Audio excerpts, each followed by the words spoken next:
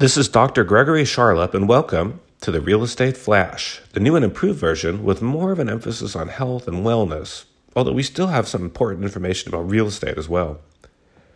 Now, yesterday and last week, we talked a bit about obstructive sleep apnea, and that's when your airways close off while you're sleeping and making it hard for you to breathe and giving you poor quality sleep at night.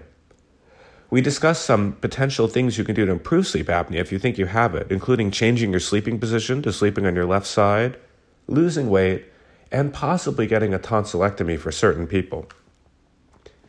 Now, the most common treatment for sleep apnea is something called CPAP, and that stands for Continuous Positive Airway Pressure, CPAP. And what it is, it's a special mask, and the mask sits either on your nose or your mouth, or both of them, depending on how you breathe at night. And it's connected by a tube to a machine that sits at your bedside. Here's what it does. When you're sleeping, when you take a breath in, the machine senses that you're breathing, and it pumps air into your mouth or nose to make it easier to breathe. This air, it's like a nice, gentle push of air, and the machine will actually set different pressures, so it titrates the pressure to use for what you need.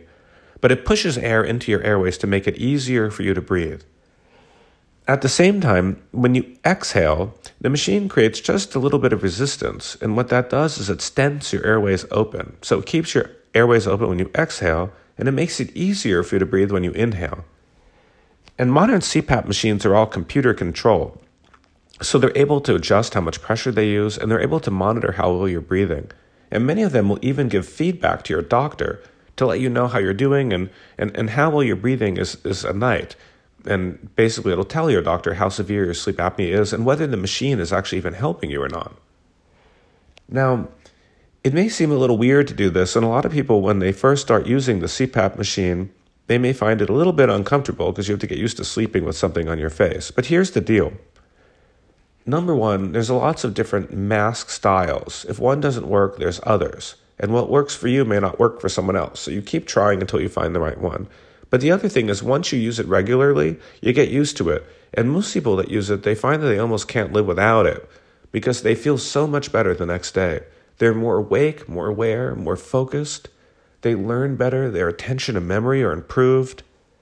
And ultimately, they're decreasing their risk of long-term diseases like cardiovascular disease and stroke. So it's really a phenomenal thing. It's covered by most insurance companies. And if you think that you may have sleep apnea, what you want to do is go speak to your doctor or sleep specialist, and they could hook you up with, most likely they'll give you something called the home sleep study, which is a little light that you put on your finger, a little device you put on your finger, and it measures your breathing at night. And then if it turns out you have sleep apnea, most insurance companies will provide this machine, the CPAP machine. So if you're concerned, if you're sleepy a lot during the day, if you snore, if your partner can't stay in the same room as you because you're too loud, if you're just worried, go speak to your doctor, get a sleep study, and consider getting a CPAP machine. This is Dr. Gregory Charlop, and thank you for listening to the Real Estate Flash.